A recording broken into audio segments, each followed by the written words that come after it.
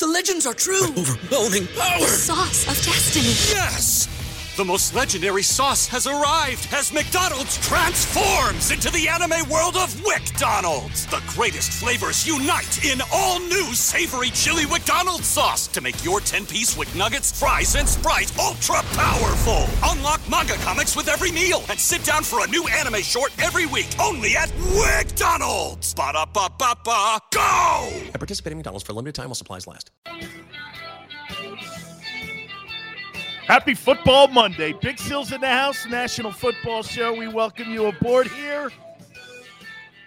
You know what's funny?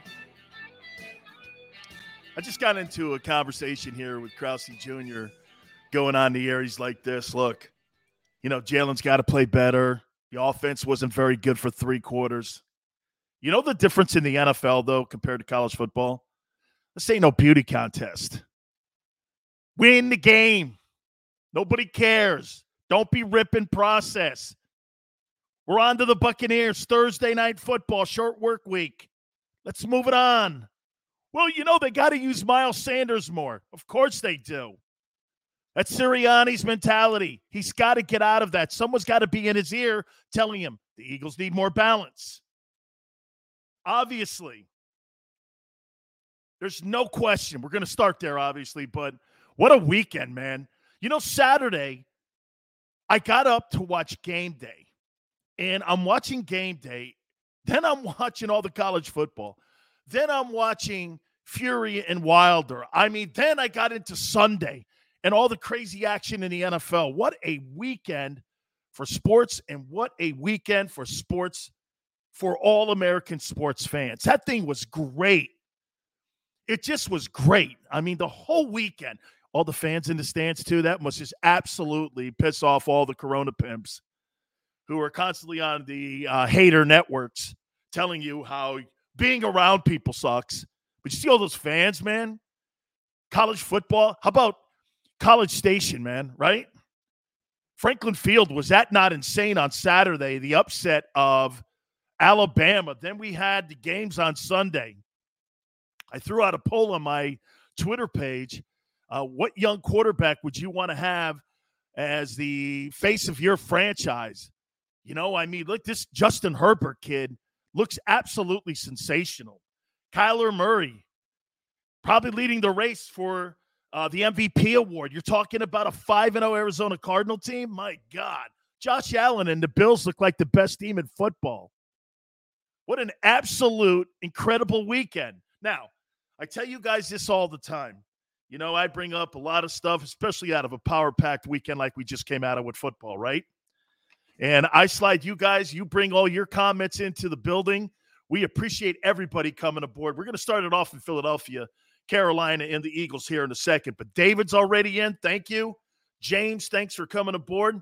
Great weekend of football for sure. Dude, I was watching a lot of games over the weekend, and it was pretty cool watching all those games. That Georgia Bulldog football team on Saturday. Boy, I'll tell you, that SEC championship game, Bama and Georgia, is going to be one for the ages. It's going to be even tougher to win the SEC this year, in my opinion, than win the national championship. I think that's going to be off the charts. By the way, bottom of the hour from Fox 29 in Philadelphia, as he joins us each and every single Monday, our friend Garry Cobb, former Eagle, works on the broadcast team for the Philadelphia Eagles. Television-wise, we will talk with him. That'll be at the bottom, and we'll get his spin on what he saw in this game with the Eagles and the Panthers. 21-18, they end up getting it done. Eagles now run their record to 2-3 on the season. Carolina runs their record to 3-2 on the season. Let's take a look at some of the – David, as I was getting ready to say, let's take a look at some of the stats. Hargrave is a monster. But I'll tell you something. You know what happened this weekend, David? Fletcher Cox had a presence inside, and he is able to allow Hargrave now to roam in there a little bit. And they're moving Hargrave around a little more on a 3 technique, 2 technique, sometimes head up. And they're giving him autonomy to go side to side. There's no question that the Eagle defense and special teams were a factor in this ball game, changed the entire landscape, and the complexion of the game, emotionally, once the Eagles got that block punt. So let's look at some of the stats here, man. First downs, very limited. 17 for Carolina, 15 for the Eagles. They had 15 first downs only and won a ball game. But you held Carolina to 17. Third down efficiency. The Eagles were 4-13 on third down. Wow. Now, here's the beautiful thing defensively. The Eagle defense, which has been maligned since really the second half of that 49er game, gave up only 267 yards in total offense. That is a great day. Now, look, no Christian McCaffrey. I get it. But 267 yards in an NFL game today, yes, David Darius Slay showed up. Big plays at the end of the game, especially in the second half. 267. Wow.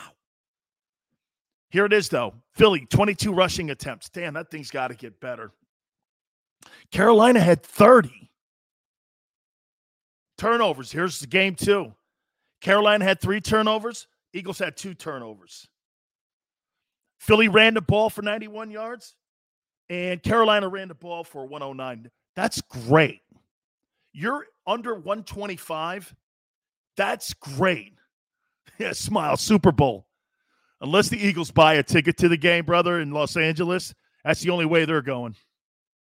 Jalen Hurts, 22 of 37, 198. Okay. Sam Darnold, they did a great job on him. 3 interceptions, 21 of 37, 177, and they kind of slowed that train down. Chuba Hubbard, though, 21 carries, 101. That's all right. That's all right, especially when you turn that football team into a one-dimensional football team. Miles Sanders needs to get the ball more. There's no question. I don't know what kind of football player he is. I don't know if he is good, great, somewhere in between. I have no idea, but you got to give him the ball more, dude. 11 carries? Come on, man. Let's go here, Let's see what you got here. Devontae Smith, 7 catches for 77 yards. I'll say this to you. If he goes on the current pace that he's on right now, and barring any kind of inconsistency at the quarterback position, he may have 1,200 yards this year in receptions. And, 1,200-yard reception yards in a rookie season, 1,100, that's a damn good year, man. You'd be on the all-rookie team for sure. Carlos, appreciate you coming aboard. What's up, Dan? I know you're talking about that Bama crap to Krause. Oh, absolutely, man. Dumbo Fisher, unranked, ends up beating Alabama. That's got to be the first time that they've lost to an unranked team in ever. It just seems like it's ever, man. I mean, I don't remember the last time they lost to an unranked team. Right? I mean, that was actually stunning. I'll go back to this, though. Bill O'Brien, run the damn ball, dog. You got Nick Sirianni disease. Run the damn ball, man. You mean to tell me that you don't have running backs on that Alabama team when you've been cranking them dudes out? Come on, man.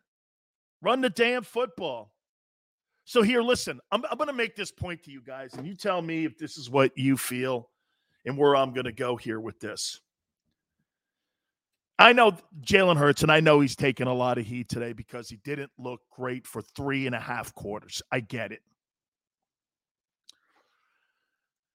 But do we not agree to this? I saw some of the Devontae Smith comments that he was making about Jalen. Jalen, the entire time, even when they were down to Carolina going into the third, Devontae kept saying, Jalen kept coming into the huddle. We're going to win this thing. We're going to win this thing. We're going to win this thing. We're going to win this thing. Am I right when I say this? A year ago, Carson Wentz would have put his hand up and waved the white flag. Where Jalen kept grinding away, not playing great, playing good enough. He started making plays, especially in critical spots in the fourth, right? Once the momentum changed after the block punt, it kind of galvanized the offense. You started seeing him in third and short. Remember what I told you guys. How did the game start? Charles, how did the game start? The first series for the Eagles, 3rd and 18. I kept going like this, 3rd and 18. That's got to come down. And as the game kept coming back, 3rd and 4, 3rd and 3, they kept pounding away at it, man. They kept relentlessly going at it. Thanks a lot, Charles, for coming aboard. T. Lewis. Yeah, I'll say this to you, T. Lewis. It got better. It wasn't good in the first three quarters. I give it to you. The kid Miles Sanders, man. I mean, the one thing you have to do if you're breaking in a young quarterback, you've got to establish the mentality, at least, of running the ball. You've got to. Even if you get stopped or stuffed, keep running it. You can't turn your team in your inexperience. That was Jalen Hurts' ninth start as a starting quarterback in the NFL. In theory, it's a rookie season. 9 games. 9 games. Now, look, am I down on him? They won.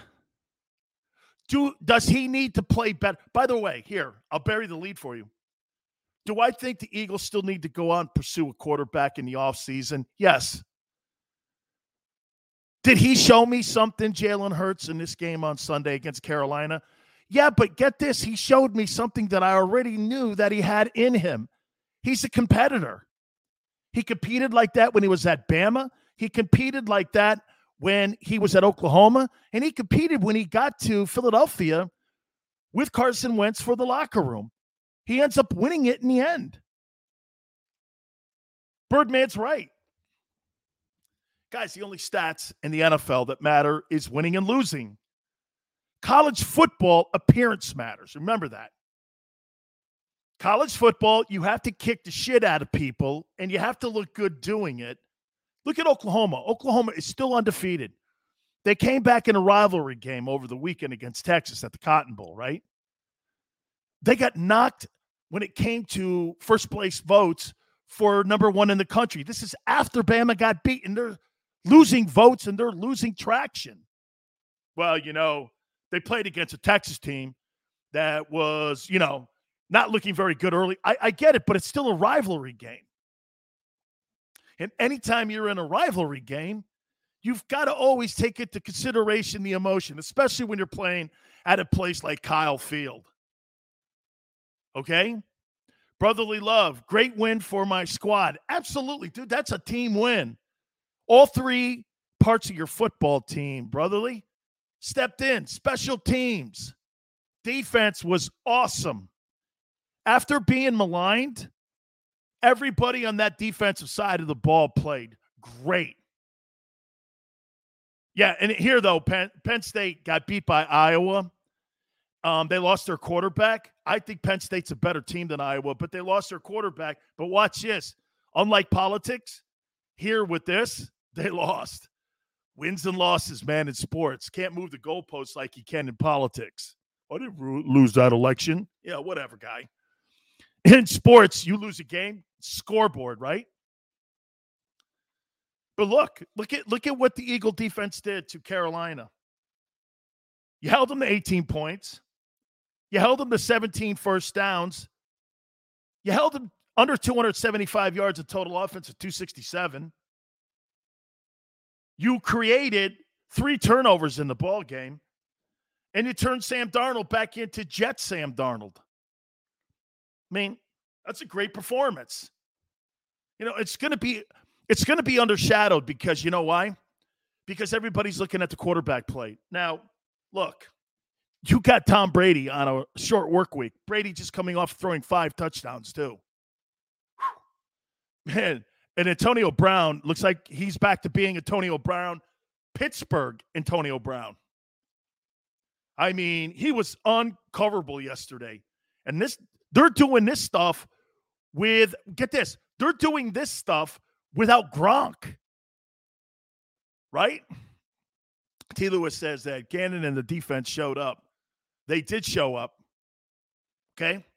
Birdman says any young quarterback should have a good running game. Has to. You have to have that. What do you think turned it around for Ben Roethlisberger this past weekend, for Ben to look a lot better than he did in the last previous weeks? Okay, Najee Harris had over 100 yards rushing, and they were able to get play action going. They were able to, not be a one-dimensional football team where they had to throw the ball 50 times in the air. After 5 games, not looking good. I think Ted throws it up there, and I think Ted makes a point here, guys. What grade would you give Jalen Hurts so far after 5 games this year? And do this. Is he getting better? Is Jalen getting better, and is Nick Sirianni helping him? Okay? Jason, appreciate you coming aboard. Bucks still have 2 tight ends. O.J. Howard, I know, man, right? William, they got a lot of tools over there. T. Lewis says C. B. Says Jason. Charles, I would give him a B. Okay? William says B. Eddie says solid D.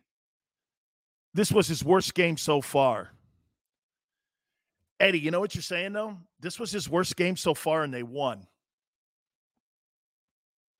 His worst game, in my opinion, was the Cowboy game. To me, that's where he looked confused, out of sorts. I thought Dallas had him. I mean, honestly, I came away from that Dallas game, and I went like this. I don't know. Then he shows up against Kansas City, and I thought he played well. Okay? I like the way he fought. Now, look, that's not good enough in the NFL. Watch this. Good old college tries and merit badges for being tough. That doesn't count. I'm sorry, guys. I know that we wanted to work for him because he's such a good dude. But that's not how it works. Aaron Rodgers, I don't know if he's a good dude or not. I just know that guy's spectacular. Ted says, still can't read a whole field. Missing he correct, Ted. But Ted, that's to be expected. Okay, now wait a minute. Are you gauging that against what you're seeing with Patrick Mahomes and Justin Herbert and what you're seeing with Josh Allen? Those guys are seeing the whole entire field. Hey, I'll tell you what, the quarterback play right now in the NFL with guys under 25 years of age is unbelievable. That Justin Herbert kid is a generational talent. You know what? I'll make this point to you guys. I may actually take Justin Herbert over Patrick Mahomes right now. That kid is something else to watch. And get this, Kyler Murray's 5-0. You got a couple styles of play now. Kyler Murray style, Lamar Jackson style, Justin Herbert style, Patrick Mahomes style. Everyone looks like they have an identity on how they play the quarterback position. It's how you want to build your offense around that particular skill set. Brotherly Love says Jalen fought hard, real hard this week. He sure did, and I give him a lot of love for that. But again, Brotherly, I don't know if we're evaluating it, and we're doing this. Watch this. Man, he's really a great – Here, watch this. Here's my evaluation. Paul, I said it. Josh Allen is exceptional. Exceptional. They give you enough in the running game. The quarterback does a lot of RPOs, and they run the ball enough to keep you honest. That guy can make a throw, and he can make any throw on the field. Okay? He can make any throw on the field. Williams' Kyler has the best shot. Dude, he is. He's leading the charge right now for MVP. But watch this. Here's my assessment of Jalen Hurts so far. Man, I like the kid. I think the kid's athletic. I think the kid is smart. I think the kid has command of the locker room. You notice what I'm not saying, though? Can he play quarterback? Nunez, but what I'm doing here is I'm naming you all the things that make us attracted to Jalen. Like, I'm not attracted to Aaron Rodgers as a human. But, boy, I'll tell you, when he spins that ball, shit, man, he's as good as it gets. And you forget about all that other stuff when he's spinning it like that. Yeah. Hey, watch this. Who would I rather have as a teammate? Jalen Hurts over Aaron Rodgers any day. But who would I rather have as my quarterback? It's a no-brainer, right? Watch this. Is he accurate? Let's ask the most important questions here. Is he accurate? Kind of.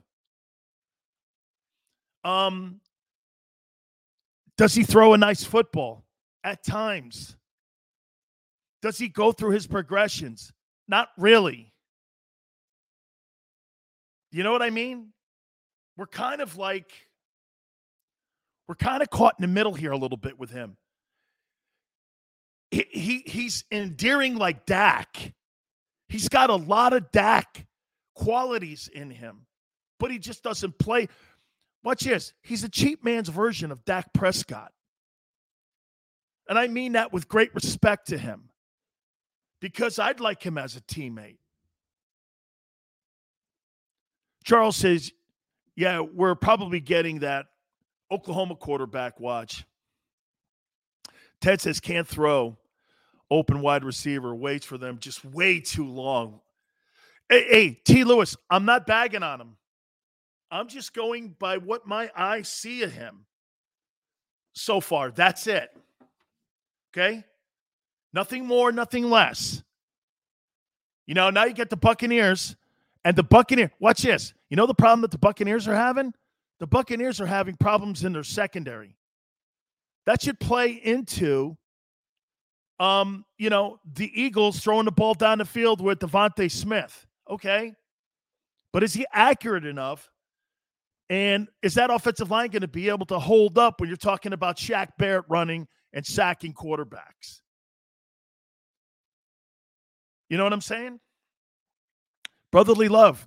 Jalen is a great athlete. By the way, I've always said this. One of the assets that I loved about the kid was the fact that the kid went from Nick Saban to Lincoln Riley's offense. Picked it up, and it wasn't even an issue. He's 23 years old. People gave up on Breeze to Favre. People gave up. Hey, tape wait. People didn't give up on Drew Brees. Drew Brees injured his shoulder in San Diego. Okay? Nobody gave up on Brees. Okay? The Falcons did give up on Favre. They traded him to Green Bay. Ron Wolf saw it and brought him up to Green Bay. But Brees, Dr. Andrews had to put him together. And really nobody on the planet thought he was going to be able to throw the ball ever again. He goes on to an amazing career. Ted says constructive criticism is not hating. Hey, Ted, you know what? I'm not trying to waffle the fence, and I'm not trying to straddle the fence here. All I'm saying is what I'm seeing in him so far. All right, let's take a timeout. Garry Cobb's going to join us around the corner from Fox 29 in Philly. Keep it right here on the National Football Show.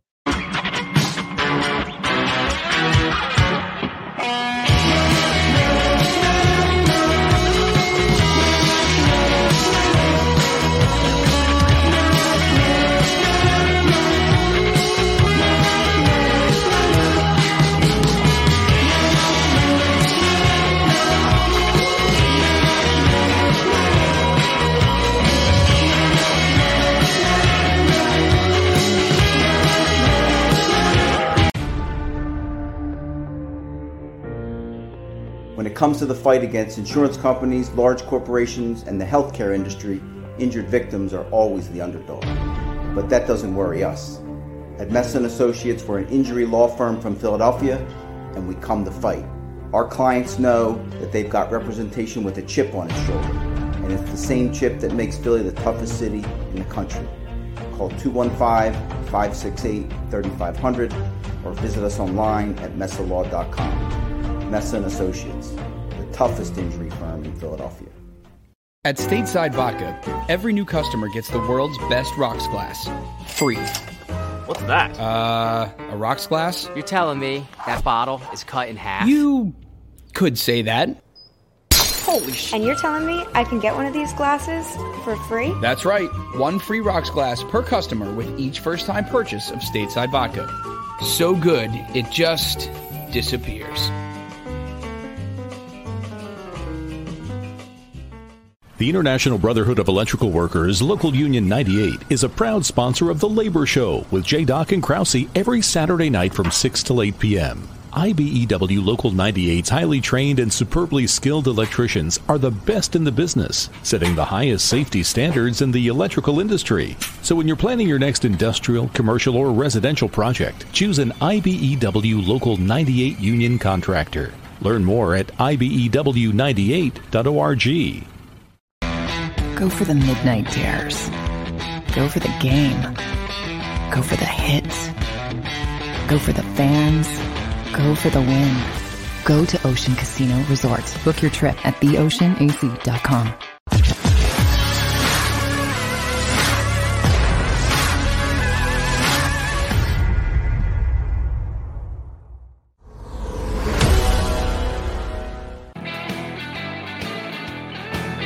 Football Monday, Big Sills, National Football Show.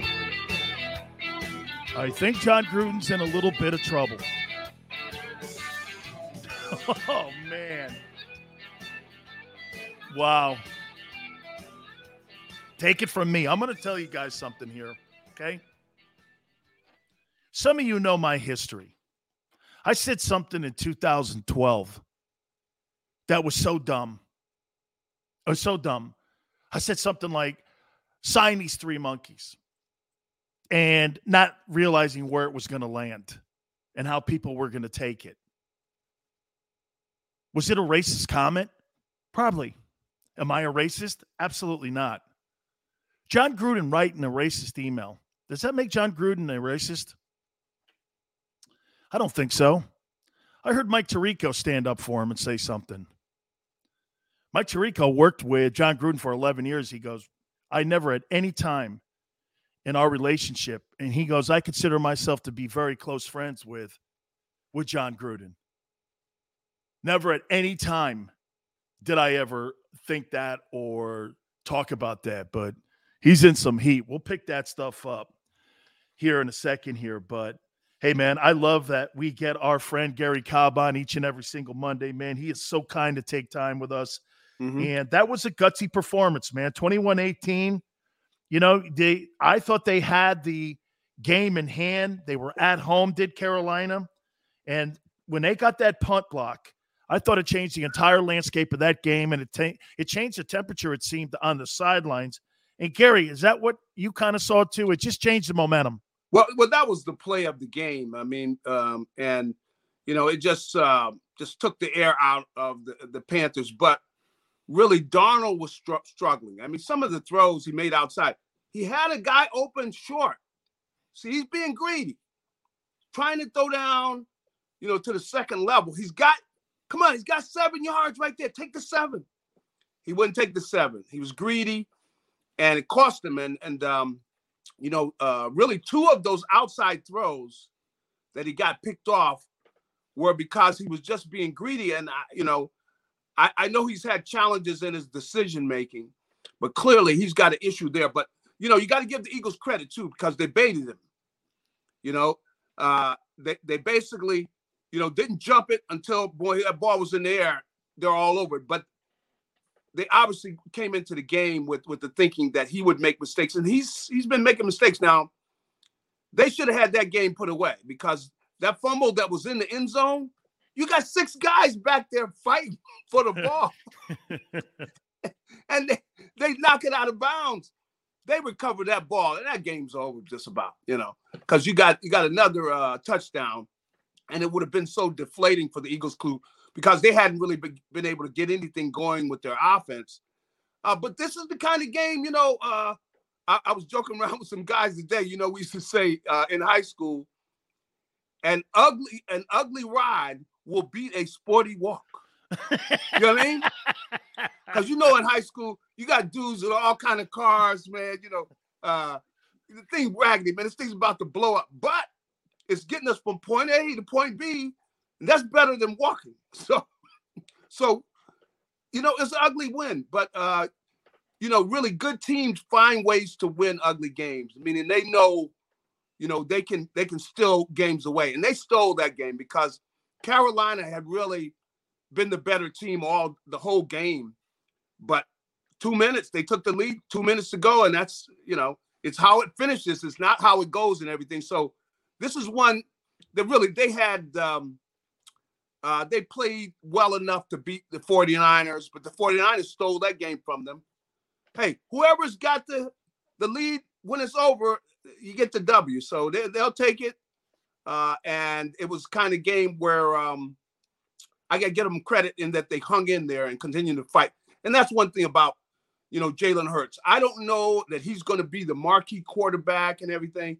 I don't know that. But I do know that the kid's got he's got the toughness, mental toughness that you like to see in a leader.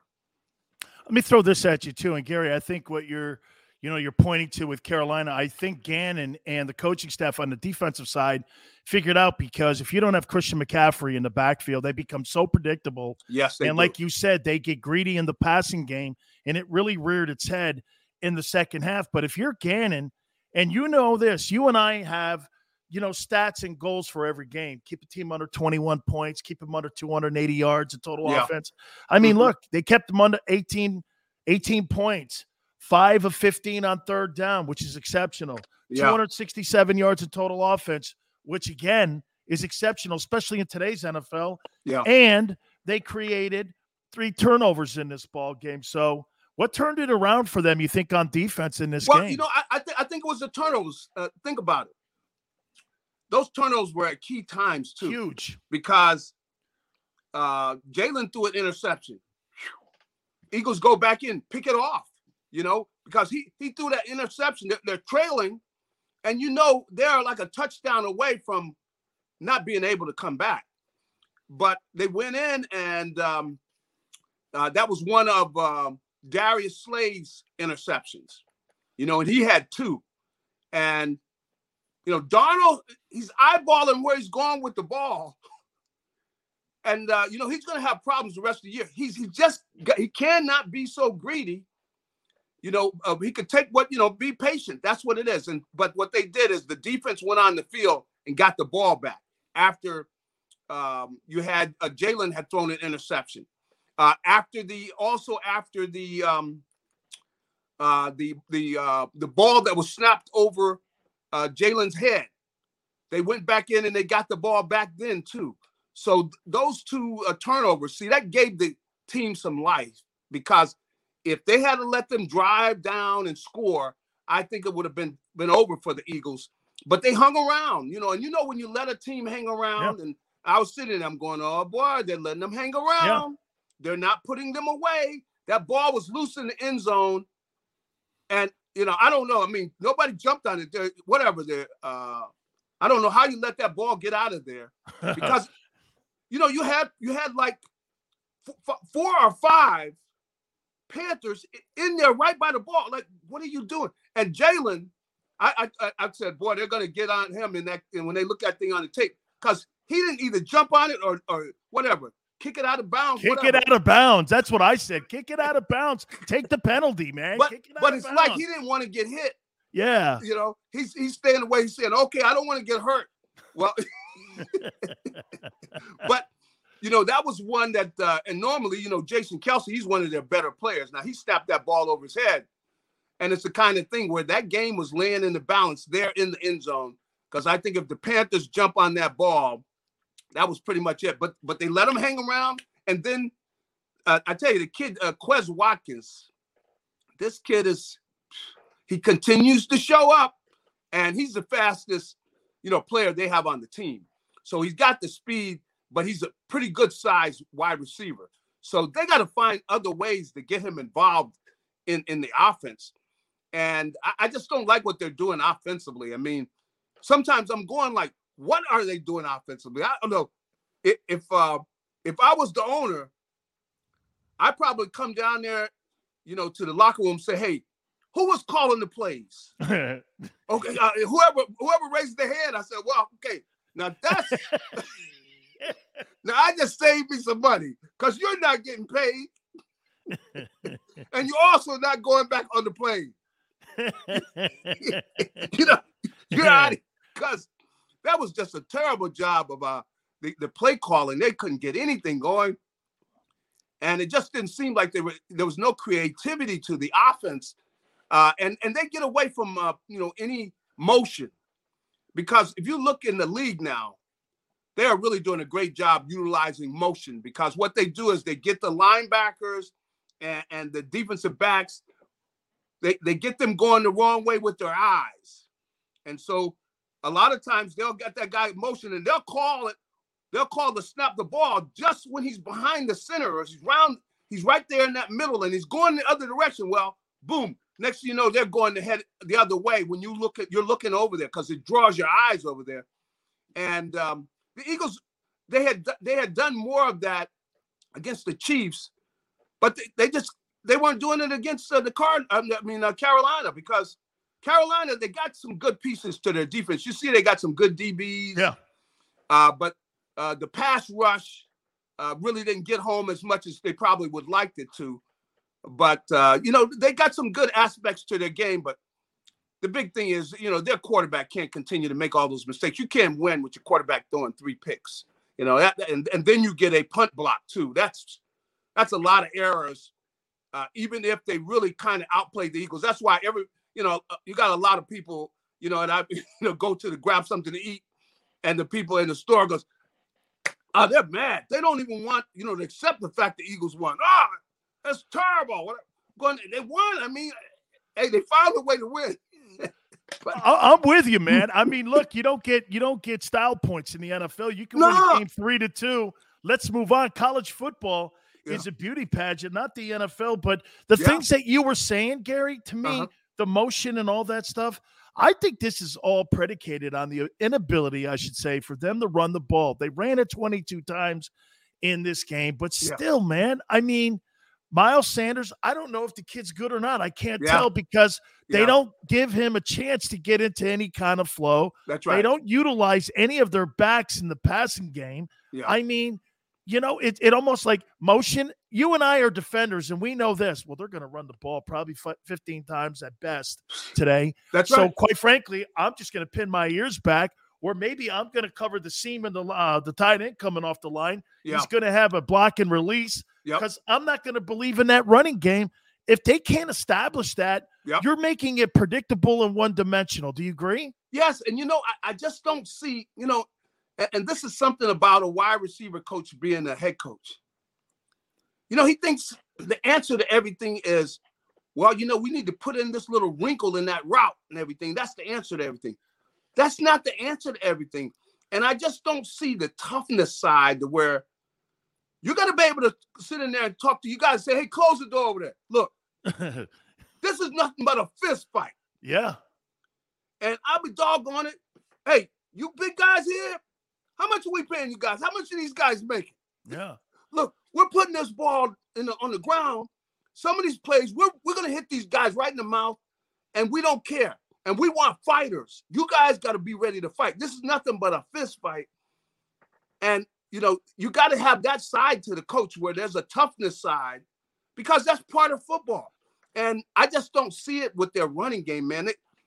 Everything is trickery, with the run-pass option and everything. And there's not that grit where you say, look, we're going to establish a running game and we're going to make it plain. And the good teams that run the ball, they have certain runs that they're going to run. They don't care what you line up in. And they're going to run the ball. And the Eagles, they don't have that. I don't see that side to them. And I think part of it's because I think the coach looks at things, everything through that wide receiver coach eyes. But you got to have a physical toughness factor to your team, because that's part of the game. You can't get away from that too much. So I would like them to come out and start saying, hey, we're running the ball 25 times. It's just a matter of when we're going to take them. But you can't get so far away from the run to where you're going to beat good teams. Now, they won that game, but Carolina helped them, because Carolina, made enough mistakes. Not that you got to give them credit. They get the W. But against a good team, you're not going to win. So Garrett, they got to get that run game going. Gary, do you agree when I say everything you're saying? You can't build football teams from the perimeter in, and I don't think you can win games from the perimeter in. Yep. And to me, like you say, Sirianni is looking through the wide receiver's lens and the wide receiver kaleidoscope. Yep. And usually that turns your team into a finesse team. And I'm not going to call them soft, but it's a soft mentality, like you say, that, you're looking for space. You're not looking to pound the ball. You're not looking to get into that fist fight. Yeah. You're looking to try to outsmart. I'm all for outsmarting. Yes. But I'm also, it's football, and you've got to line up.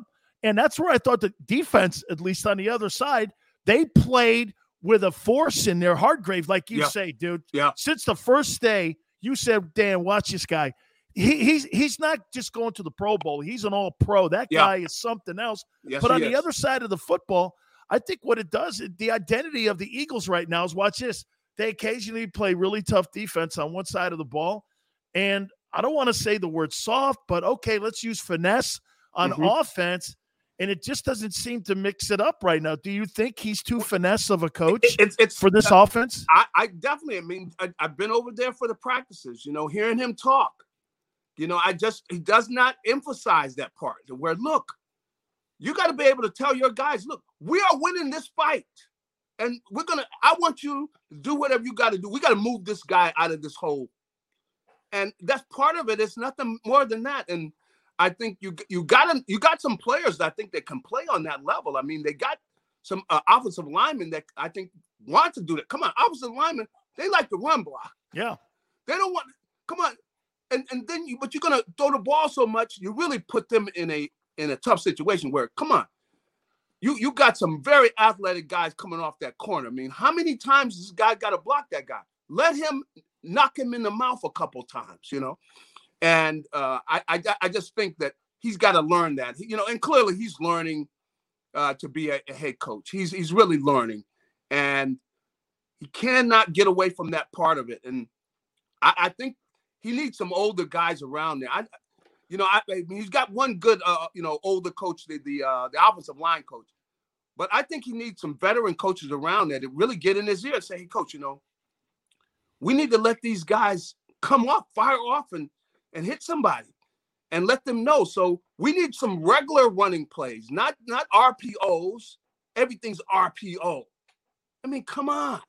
Let the guy, let's get us established with, some runs off the corner where these guys are going to double team it. Even if we bring in extra tight end, or even if we bring in one of the guards and put him at fullback or whatever, we need to have that side to us to where, like on the goal line, going like, look, we're not running any trickery down there.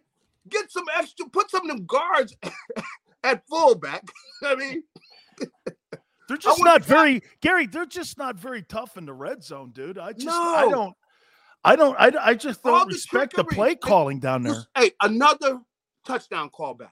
Come on. Yeah. And they don't teach that right, but you see where his mind is at. We got to run a pick play to get in the end zone every week. And he got called on it. And they got called on it. And they got called on it again. This team is on the way to have the most touchdowns called back in the history of the game. They've already got like 5. Because you got 2 wide receivers. Both of them got pushed out of bounds and they caught touchdowns. Those were called back. You've had at least 2 or 3 pick plays have been called back. And then there was a offensive lineman downfield that was called back. Yep. So that's 5 games, 5 touchdowns called back. They're trying to break a record. It's not a good record. It's not a good record. It's not a good record. Thursday Night Football against the Bucs. Tell me a little bit about preparation now. Now you're going to be playing against Tom Brady. He's coming into the link. That's an advantage. At least you got the guy at home. Yep. I mean, they've struggled in the secondary. Now, the Bucs have injuries all over the secondary. One of the reasons why they signed Richard Sherman. Yep. But here's a football team that struggles and really with accuracy with the quarterback position. So tell me how you see the preparation this week for Eagles and Bucs. Well, we know. I mean, we've been talking about Nick Sirianni, and Nick is going to try to, win this game throwing the ball. Of course, they got those injuries. So, they're going to try to throw the ball.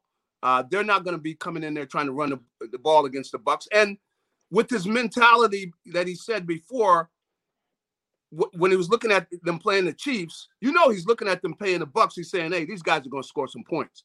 So the Eagles are going to try to emulate them, and they're going to throw the ball 50 times. I mean, you might as well know that's the kind of game you're going to play. And, you know, it's going to be tough for them to win this game. I mean, because they got a young team. You got veterans over there with Tampa Bay. These guys know what it takes, and they know how to make adjustments during the game. So it's going to be a tough game to go in there and win. But the big thing they want to do, and I just want to just talk about this just a little bit, is the fact that even though they want to win every game, ultimately this year is not just about that. This is about finding your young players. You know, who do we have on this team that we know this is one of our guys that we can win with this kid? And so they're looking for those type of players. And so that's a big thing to see. Now, I just hopefully that, you know, Jalen plays well, that you have, you know, Sanders be a part of the game plan. You know, you get Devontae Smith, that he comes in and is able to contribute. So because they're competing against some quality players. This team won the Super Bowl last year. So when you play against these type of quality teams, you get a chance to say, hey, how good am I? Well, if you can compete with them, you know that, hey, you're on a marquee level, a playoff team level. Team eventually has a chance to win a championship. You know, if you can't compete with them, then you have to go back to the drawing board and go, okay, we know kind of how far we got to go. We got a long way Gary, to go. To your point, I think the thing that galvanized the Cowboys, when the Cowboys walked off that field at Raymond James against the Buccaneers, what you just said, to me, I think that galvanized not just Dak, but everybody on that Cowboy team, because ever since that game, they played lights out football, because I think a game like that, even in the loss, right? Yes, you're right. It gave them belief, right? That's right. And you're exactly right. That's what it did. It was kind of a way in which, hey, we're playing against these guys won the Super Bowl last year. And we went toe-to-toe with them. So we know we are one of the good teams in the league. And the Cowboys are clearly playing like a confident team, to where they're playing the game going, it's just a matter of time. We're taking over this game, and we're going to win this game walking away. And that's what they've been doing. They've been pretty much dominating everybody they played. And the Eagles hope to at least show themselves somewhere on that road, you know, where you're on that road. And this is a measurement, you know, because if you can go in and keep it competitive, and where you're in the fourth quarter and you're fighting tooth to tooth, you know that, hey, we've made some progress. Now, if you're going there and, you know, you look up and the fans are leaving and it's the third quarter, you know, you got a long way to go. We don't want that. And it'll get ugly in Philly. We don't need that. Absolutely. Hey, Gary, I've got to ask you this one here. Yeah. And I'm going to take you off script here for a second. Okay. I know you've heard the story of John Gruden. Yeah. As a team leader. Yeah. How would you handle that situation with something that happened in 2011? Yeah. And personally, I don't care if it happened in 2011 or 11 minutes ago. Yeah. Okay. So to me, it's something that does have to be addressed. Josh Allen had to address tweets he made years ago on his Twitter when he first was signed by Buffalo. He had to answer that. How would you, as a team leader, handle that locker room? Well, you know, the big thing is, you know, now I know John Gruden. See, I do too, and I don't believe he's a racist, Gary. No, I think he said something that was racist. Yeah, he said something that was racist, and you know, there will be times somebody could get mad at somebody and say something and not really, you know, mean it where they mean it to the core of it, but they just making an insult because they're mad. But I think the thing that you got to do is, you know, he needs to talk to his players. You need the guys that know him talk to his players and be straight up about it, which I saw what he had said, that he came out and he, you know, admitted what he had done. And hopefully, you know, I didn't want to see, you know, people get shredded just for stuff like that, because, you know, I think John has been, well, I met John years ago when he was working for Ray Rhodes. Yeah. You know, and Ray Rhodes always a straight up guy. And I met him there, and I've known him for years. And he never had any kind of problem here, because, I mean, look how, you know, the majority of the league is black. He's never had any problem with any players in the league. And, you know, if there was an issue, it would have come out years ago. Come on. Even Tirico, who's worked with him for 11 years, goes like this. I've been around John Gruden. I've been over to his house. I go, I've never witnessed anything like that. So, again, we're in cancel culture time now, Gary. So, you know, I mean, like you and I said, I mean, It's stupid. 10, 11 years ago, why does it come out, all of a sudden now? You know, it's like people are trying to take people out, Yeah. Like I said, if somebody's got an issue, it comes out because, come on, 80% of the league is black. And, if there's an issue, it would have come out, Yeah, So absolutely. Hey, Garry, I appreciate it, my friend. Awesome stuff as always. Thank you so much, Garry. Good deal. Have a great one. You got it. Our friend Garry Cobb from Fox 29. We'll take a brief time out, get back to all your thoughts. Jim, Robert, Jay, appreciate you guys all coming aboard here on a Football Monday for the National Football Show.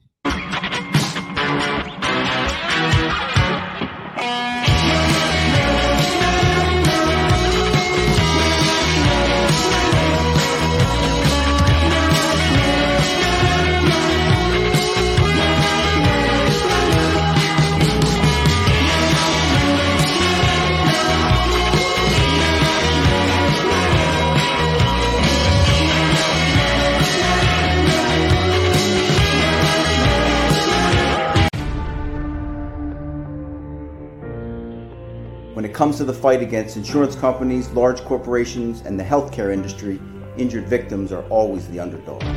But that doesn't worry us. At Messa & Associates, we're an injury law firm from Philadelphia, and we come to fight. Our clients know that they've got representation with a chip on its shoulder, and it's the same chip that makes Philly the toughest city in the country. Call 215-568-3500 or visit us online at messalaw.com. Messa & Associates, the toughest injury firm in Philadelphia. At Stateside Vodka, every new customer gets the world's best rocks glass, free.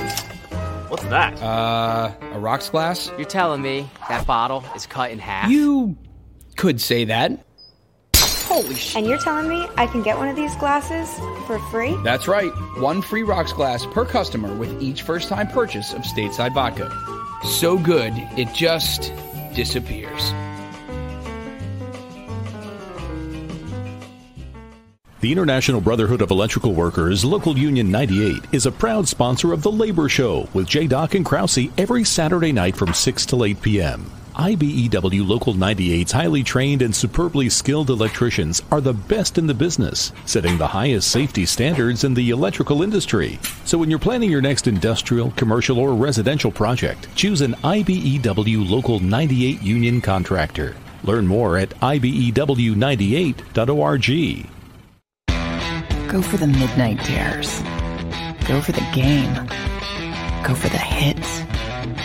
Go for the fans. Go for the win. Go to Ocean Casino Resort. Book your trip at theoceanac.com.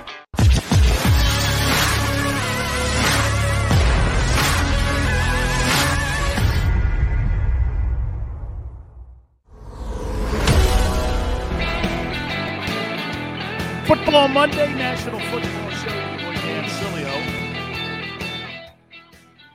How about Garry Cobb saying that the play calling is, I guess, in essence, too soft?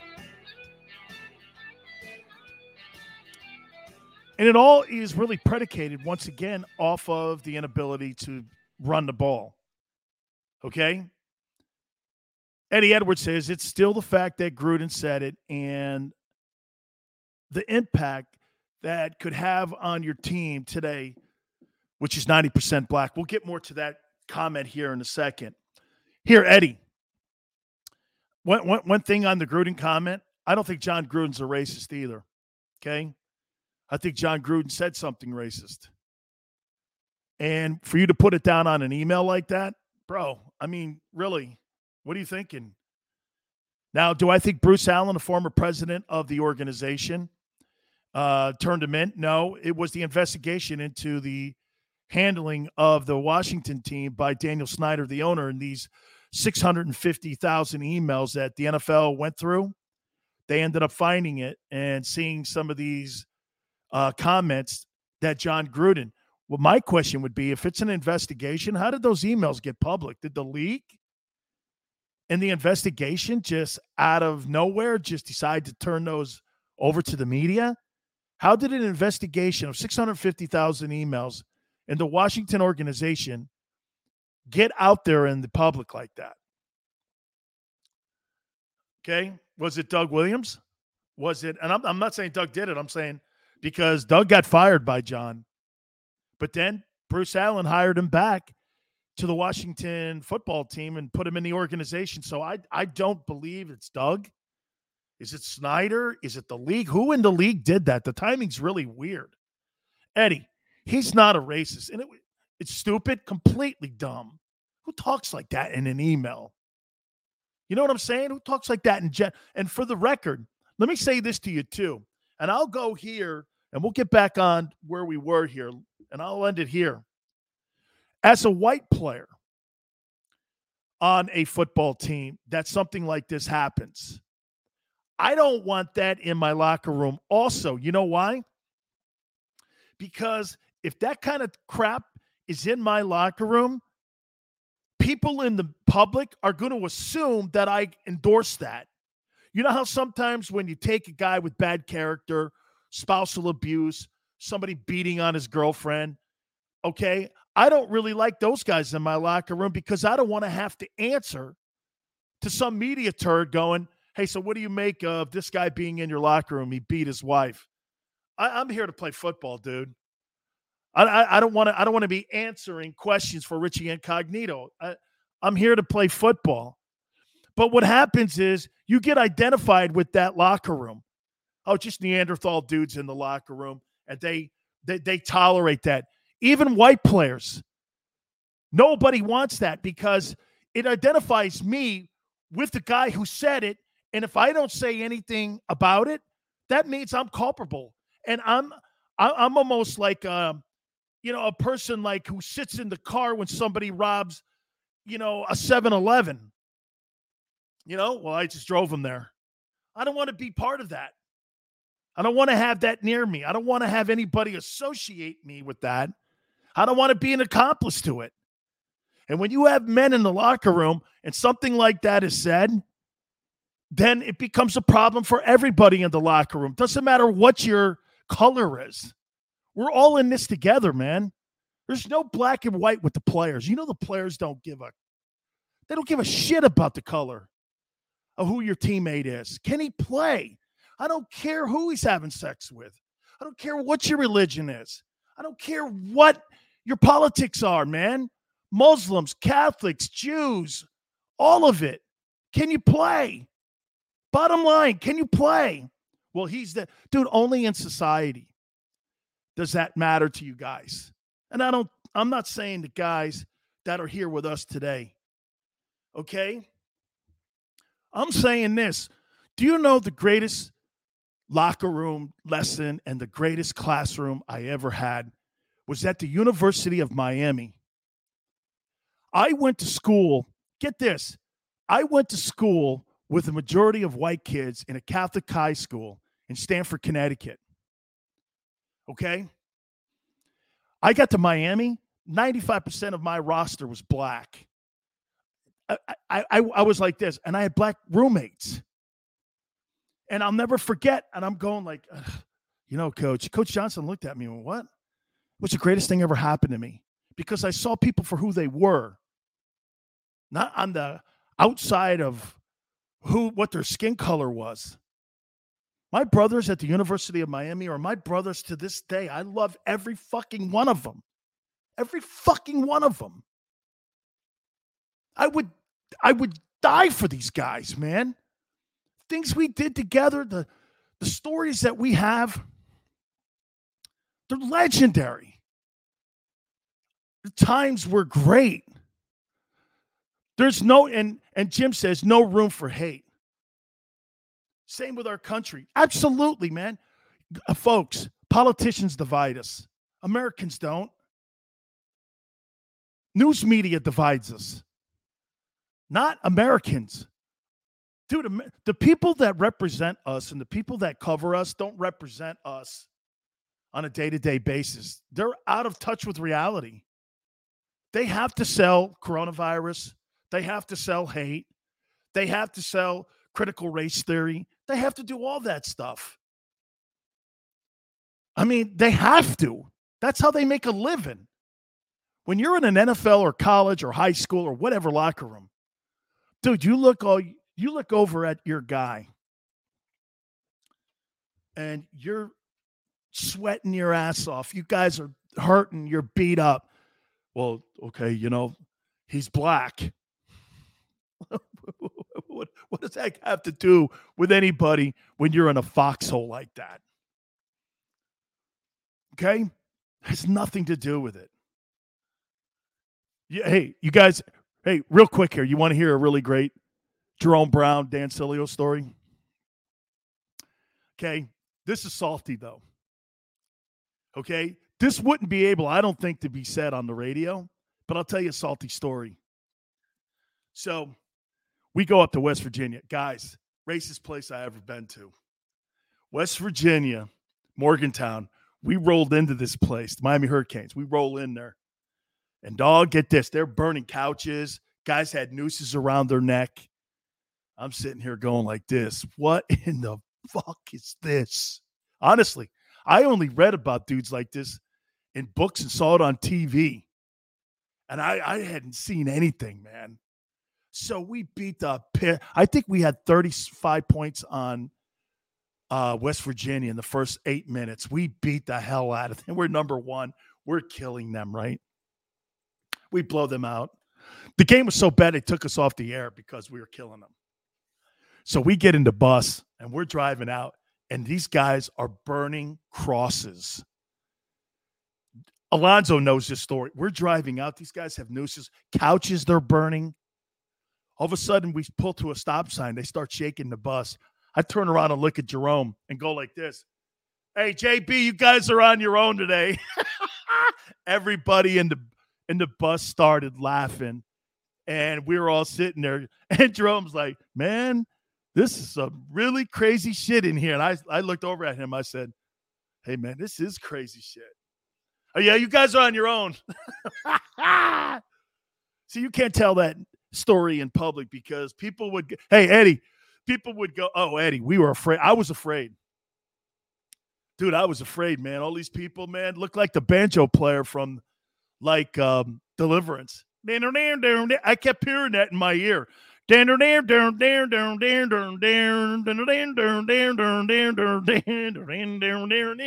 kept going like this. Holy cow here, man. I was like, man, I kept hearing that banjo, man. I go, can we get the hell out of here, please? The only time I've ever been afraid on a team trip was that time, man. I thought they were going to tip the bus over. I was like, me and Jerome kept going. Oh, it's just absolutely. All right, we'll reset some of the huge games over the weekend. We'll talk Bama and Texas A&M. How about Dumbo Fisher getting it done against Nick Saban? Bunch of football. Back to the Eagles and Carolina Panthers. We'll do it next. You keep it right here on the National Football Show.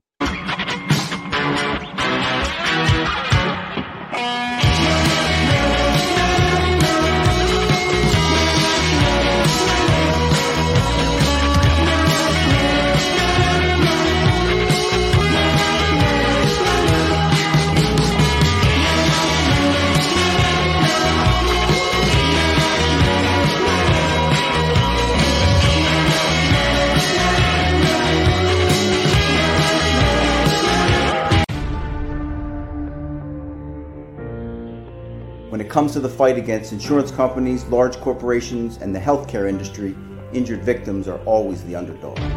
But that doesn't worry us. At Messa & Associates, we're an injury law firm from Philadelphia, and we come to fight. Our clients know that they've got representation with a chip on its shoulder, and it's the same chip that makes Philly the toughest city in the country. Call 215-568-3500 or visit us online at messalaw.com. Messa & Associates, the toughest injury firm in Philadelphia. At Stateside Vodka, every new customer gets the world's best rocks glass, free. What's that? A rocks glass? You're telling me that bottle is cut in half? You could say that. Holy shit. And you're telling me I can get one of these glasses for free? That's right. One free rocks glass per customer with each first-time purchase of Stateside Vodka. So good, it just disappears. The International Brotherhood of Electrical Workers, Local Union 98, is a proud sponsor of The Labor Show with J. Doc and Krause every Saturday night from 6 till 8 p.m. IBEW Local 98's highly trained and superbly skilled electricians are the best in the business, setting the highest safety standards in the electrical industry. So when you're planning your next industrial, commercial, or residential project, choose an IBEW Local 98 union contractor. Learn more at ibew98.org. Go for the midnight dares. Go for the game. Go for the hits. Go for the fans.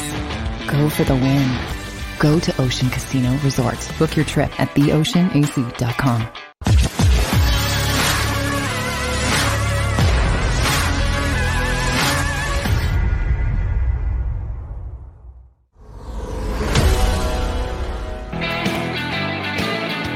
Welcome back on this Football Monday to the National Football Show. Birdman, you're one of my favorites, man. Thank you so much. 50,000 people should be watching this show. We'll get there.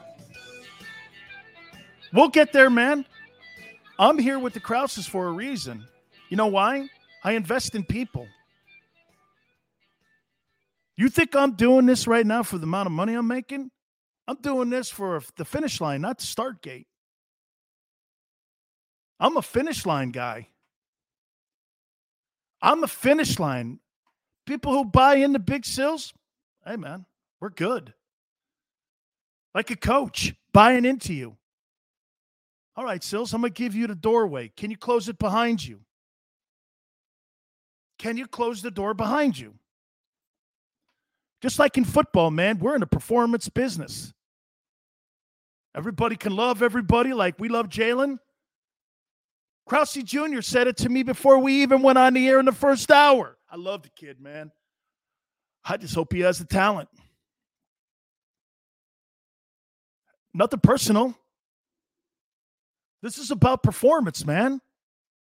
Hey, by the way, really cool. You guys did remind me, if you can, please like the show. And if you missed any of it, like it, share it later on, watch it later on. We really appreciate it. You guys end up blowing it up. Usually as the week goes on, man, you guys watch these shows. It's really cool. So thank you so much. I mean, I can't thank you enough, you guys. William, thank you so much for coming aboard, man. All of you guys and all you freaks are just absolutely special to me, and I appreciate it. By the way, I want to show you guys something. The difference between believing in a player and a coach not believing in a player. Did any of you guys get a chance to watch that Cleveland Brown game when they took on the Chargers? Did you watch any of the game, or did you watch any of the play calling in the fourth quarter when you were watching the way that Justin Herbert was throwing the ball down the field versus watching the way that Kevin Stefanski was handling Baker Mayfield? Baker Mayfield had a nice game, but Baker Mayfield had a miserable game. You know why? Because as the game kept getting closer and closer and closer to the finish line, Kevin Stefanski decided to take the game more and more and more out of his hands. Did you notice that? Kept taking. How are you only running the football 3 times and you need a score to win? You had a 3rd and 10 and you ran the ball in the fourth with 2 minutes left in the game. You were hoping that you were going to go kick the ball, they would turn the ball over, and you would win on a field goal. That's called winning in spite of your quarterback you have on your field. Look at the way Baker Mayfield matches up against Justin Herbert. It's night and day. You're not going to win with Baker Mayfield the games you need. Hey, that's a decision also that the Eagles have to make. You're going to win games with Jalen.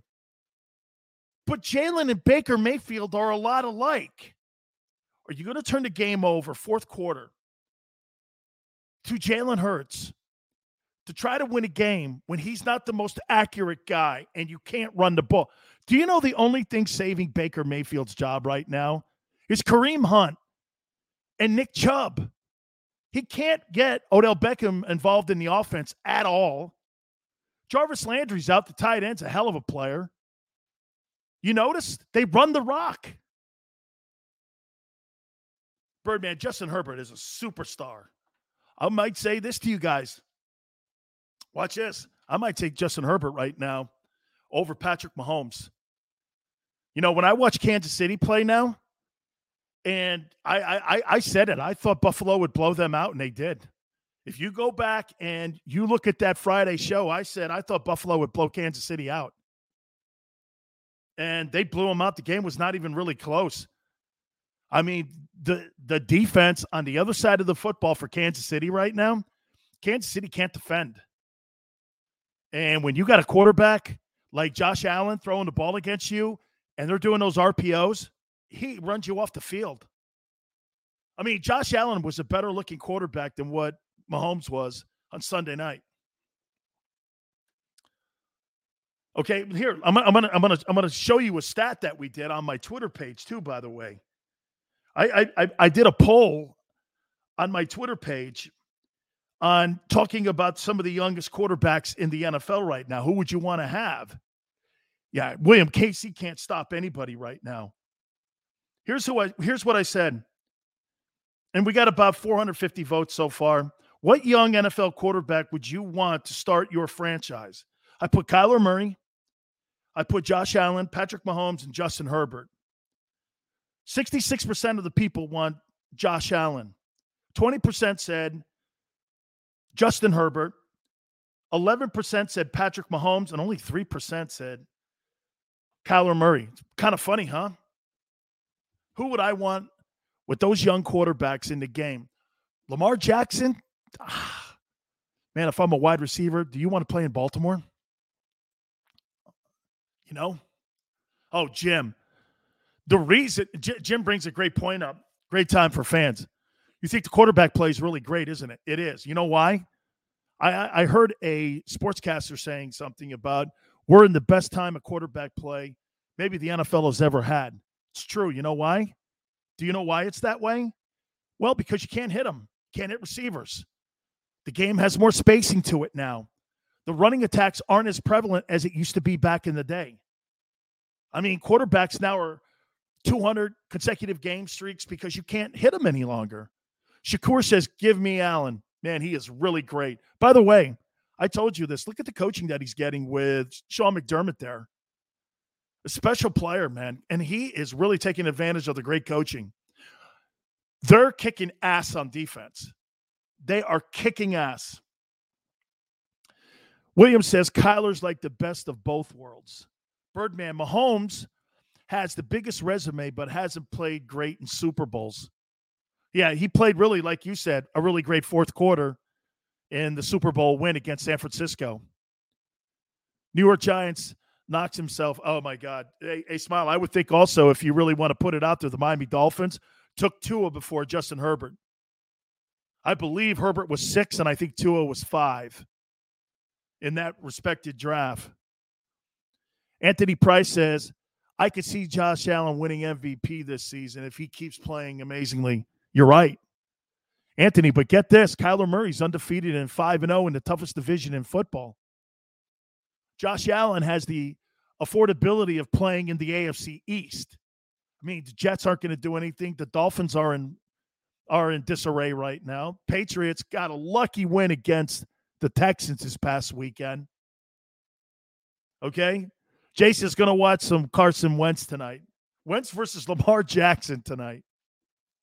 Oh, boy. I'll tell you something else, too. Hey, this Joe Burrow can play. I know field goal kicking was not anything to watch in that game against Green Bay.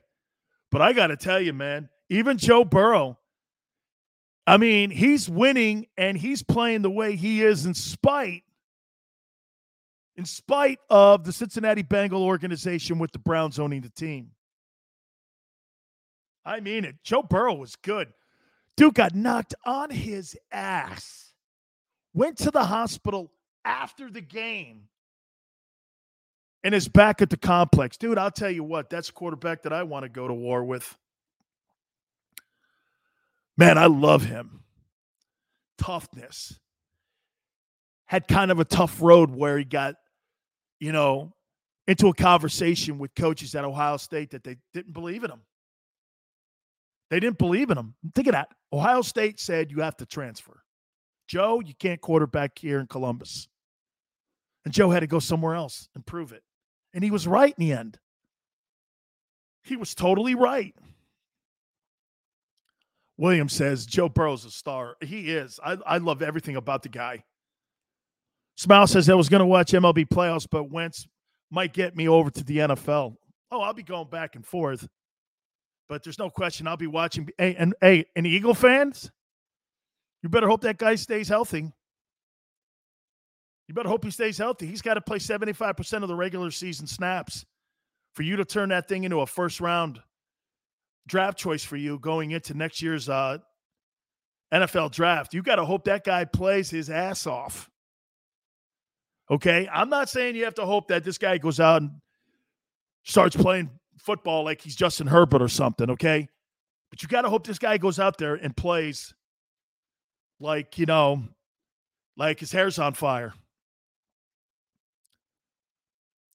Robert says Belichick needs to stick to his defensive-minded knowledge and apply it to the defense, not offense.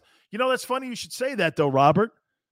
Do you know something here? I'm going to make a point to you. Robert, do you know that Bill Belichick has 4 quarterbacks that he drafted starting in the NFL on weekends? He's got 4 quarterbacks starting in the NFL, and one of them is the greatest player in the history of the position. Are you suggesting that he doesn't know quarterbacks? He's defended enough of them. Jacoby Brissett is a starter in Miami while Tua's being dealt with in his injuries. Brady, Mac Jones, and the other one, Jimmy Garoppolo. Oh, that's right. Garoppolo's injured, so there's only 3. That's right. Garoppolo's out. Wick says Dan's getting ready for Santa this year. No, man. Hey, Wick, it's football season. And I like to look a little hungry. Well, I'm trying to at least. I don't know. Go Birds. Okay, hey, we're going to talk about the Buccaneer game coming up. We'll talk about the Bucs game coming up. Yeah, but Robert, Garoppolo's injured. Trey Lance played last week. Love that guy. That whole story with Mayfield. Baker gets so upset that people call him out for what reality is. He thinks this is like personal. I don't care, and I don't care to know him. I'm not going to break bread with him. I'm one of those guys. I mean, I don't care. I like relationships. I have a ton of them, but it's not important to me whether he likes me or not. I watch games. Dan, don't go to the link.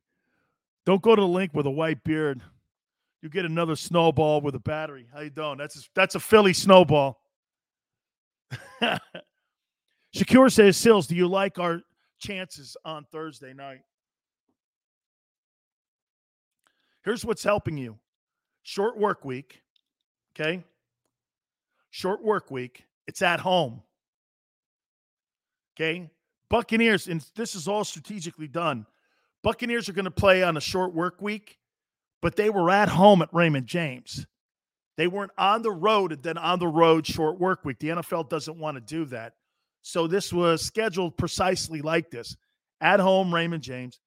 Short work week. They have these couple days here to prepare. You probably won't even be in any kind of hitting whatsoever. You'll probably be just in helmets and shells, shoulder pads, and you'll get yourself prepared to play. Now, here's where I'll go here. Just ask the question, do you think we have a shot? Shakur says, do you think we have a shot on Thursday night? Okay, well, let's take a look at the Bucs so far. Let's look at the Bucs here. What are the Bucs doing really well? Brady spreading the ball out. Brady spreading the ball out all over the yard. And what is Brady doing that really makes it hard to get to him? It's rhythm, and he's on timing. He gets to his spot. Remember what I told you? Every quarterback, guys, when they drop back, there's a favorite spot. Monty Kiffin told me this, defensive coordinator for the Buccaneers back in the day. Every quarterback has a spot that they like to get to. And they're going to go like this. 1, 2, 3, 4, back, release, tight end, whatever, depending on how good you are in processing the intel. certain quarterbacks, when they get back in their 7-step, like Brady will do this. You know how Brady controls the team, the field? Brady is so brilliant at, you watch him how he does it. This is going to be essential for the Eagles not to take the bait. Brady will do this to move the free and strong safety. He'll move his head here, knowing full well he's trying to get Antonio Brown one-on-one down the sideline, especially if you're going 4 wide. So what you're doing is Brady is doing over here. Brady's going to go here, and he's going to take half of this field because he's trying to slide the defense. The linebackers will slide in coverage. The free and strong will slide to the hash, and you're trying to get a one-on-one over there, either with Gronk. I don't know if Gronk's going to play Thursday night. I don't know. But either Gronk going up the seam, Brown getting up one-on-one, or a back like Leonard Fournette who could catch the ball out of the backfield. Fournette 3 years ago had 78 catches when he was in Jacksonville. So that's right, Jamie never looks at the number one target. He's always, when Brady snaps the ball, watch Jalen. Jalen kind of tips it off and makes it predictable a little bit still, but that's okay. It's only 9 starts. You know, when I watch the game a little bit different, and there's tip-offs that everybody does. Okay? There's little key tips. Here's Drew Brees. Watch this. Watch this. Peyton Manning used to do this. See what I'm doing? Now watch this. Come to the line of scrimmage, turn around, hand off. Here's here was Peyton Manning and sometimes Brees. They had this habit of licking their fingers before they were going to throw the ball. And you look for all these little tip-offs that they have and how they preset you because they're trying to get an advantage on you. So, but Brady is so brilliant because he moves guys around with his head. That's going to be a key component to the Eagles on Thursday night. If they're able to really not bite on a lot of the misdirection plays that Byron Leftwich is going to throw at them, plus Brady moving the defenses around like this, you've got to really stay to your technique. Here's something else. Always remember this, okay? If you watch the football, it'll always take you away from the play. If you watch your techniques in front of you, it'll always take you to the ball. Always take you to the ball. Always know that. You know how many times you see guys lift their head up, they go to the ball, all of a sudden it's misdirection, and you're out of the play. In the NFL, everything is technique.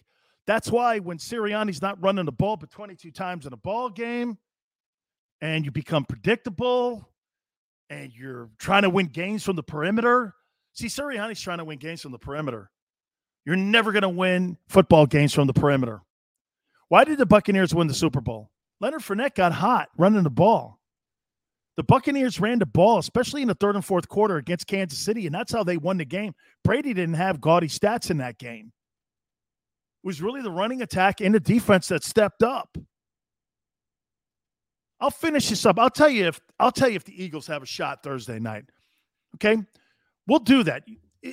Do they have a shot Thursday night? I got to hit on the Alabama upset at the hands of Dumbo Fisher. We'll do that. You keep it right here on the National Football Show.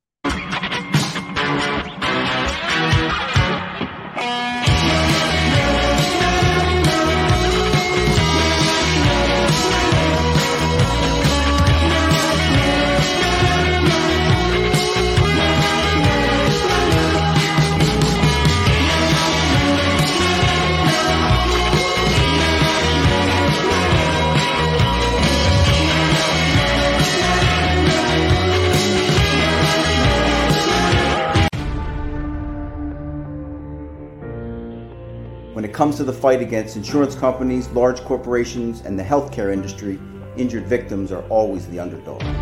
But that doesn't worry us. At Messa & Associates, we're an injury law firm from Philadelphia, and we come to fight.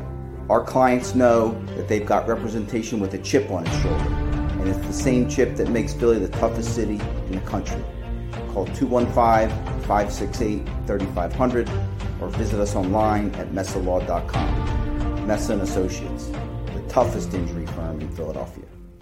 At Stateside Vodka, every new customer gets the world's best rocks glass, free. What's that? A rocks glass? You're telling me that bottle is cut in half? You could say that. Holy shit. And you're telling me I can get one of these glasses for free? That's right. 1 free rocks glass per customer with each first-time purchase of stateside vodka. So good, it just disappears. The International Brotherhood of Electrical Workers, Local Union 98, is a proud sponsor of The Labor Show with J. Doc and Krause every Saturday night from 6 till 8 p.m. IBEW Local 98's highly trained and superbly skilled electricians are the best in the business, setting the highest safety standards in the electrical industry. So when you're planning your next industrial, commercial, or residential project, choose an IBEW Local 98 union contractor. Learn more at ibew98.org. Go for the midnight dares. Go for the game. Go for the hits. Go for the fans. Go for the win. Go to Ocean Casino Resort. Book your trip at theoceanac.com.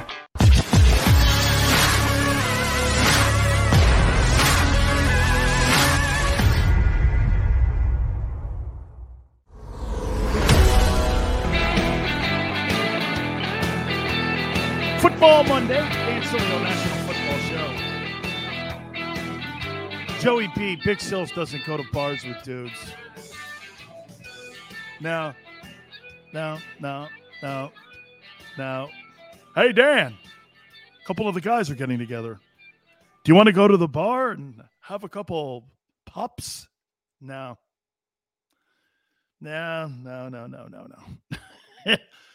Before you know it, Joey B, you're pinned to some bar next to the door, and his name is Chip. And you're like, I don't know, man. I don't think so, man.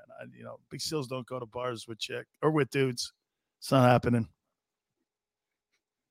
Hey, would you like to go out to a bar? With who? You? Yeah. No. Why? I'll meet you. No, that's okay. King James, how you doing, brother? No. Hey, Dan, you want a shot? Yeah, I'll take one. So what do you make of the Bears?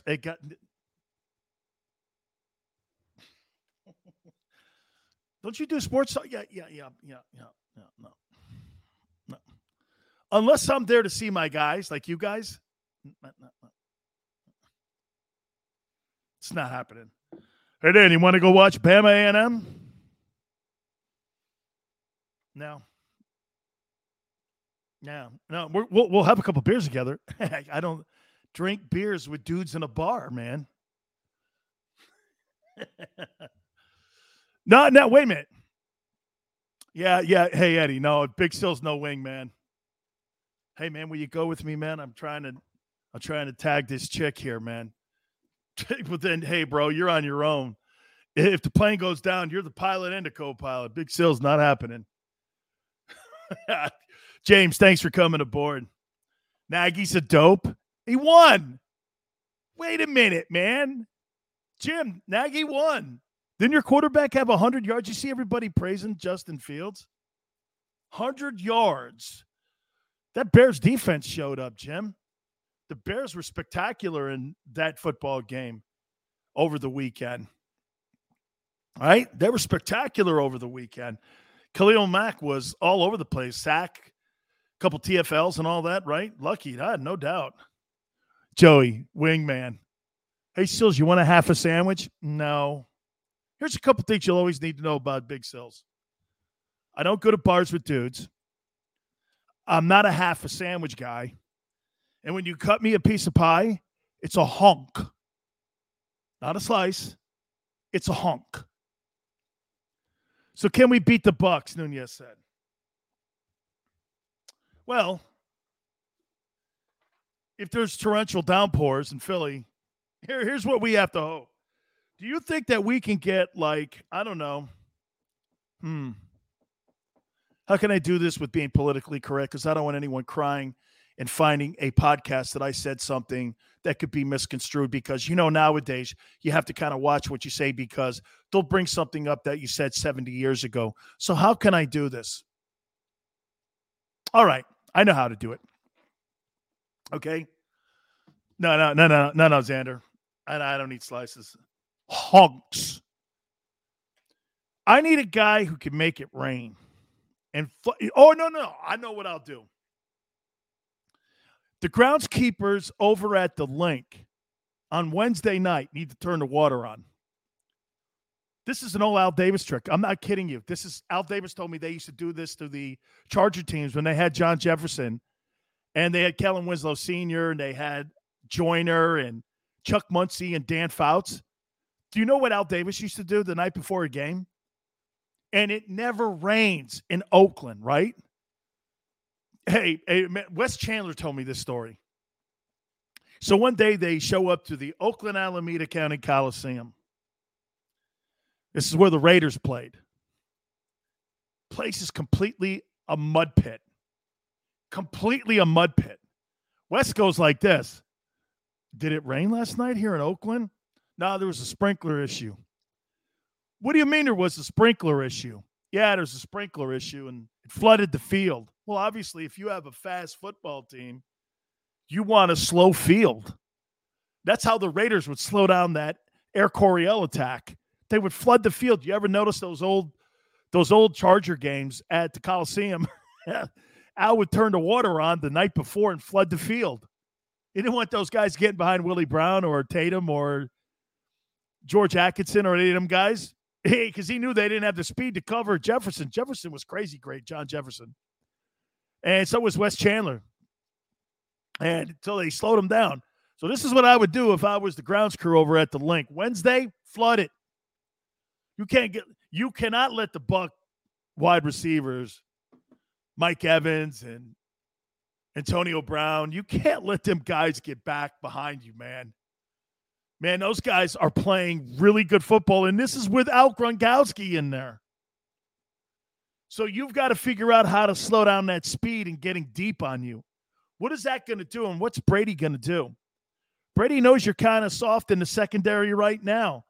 Sam Darnold, like Garry Cobb said in the last hour, Sam Darnold was missing throws, and he was all over the joint because Christian McCaffrey wasn't in the backfield, and it made them predictable.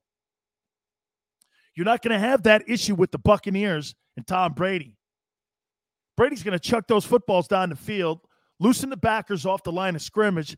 They're going to run the ball, and then they're going to move the backers up on the line of scrimmage, and Brady's going to go over the top with you.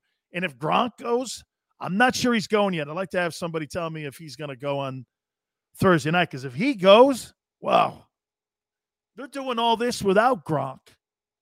The question would be, here's the deal for the only way the Eagles, and they have not shown a propensity at any time to be committed to running the ball. Stop with that perimeter stuff. They think that what happens when you do this? Guys, when you think you can win football games with your wide receivers, what traditionally happens? You become a finesse team. The worst word you can hear in Philly by those fans is this. Well, we're a finesse team now, because you know that's code for soft. Nobody wants finesse. That's what happens to the Steelers sometimes. Steelers fall in love back in the day with Ben Roethlisberger's arms, and they got away from the quintessential thing that made Steeler football great. What was that? Run the ball. Isn't it funny? Teams that have the ability to run the ball. Why do you think the Cowboys are playing better football now? Why do you think they're playing better football? Okay? They're playing better football because Tony Pollard and Ezekiel Elliott are running the football. And it's loosening the line of scrimmage up. You're getting play action out of that. And the ability to go over the top. That's why you're starting to see CeeDee Lamb last week against the Giants. CeeDee Lamb started getting open more and more and more because you're seeing the running attack really start to be something that defensive coordinators are doing now like this. Look, well, maybe Zeke's not finished. Maybe Zeke's not finished here. And that's what's made the Cowboys better. And plus their defense, obviously.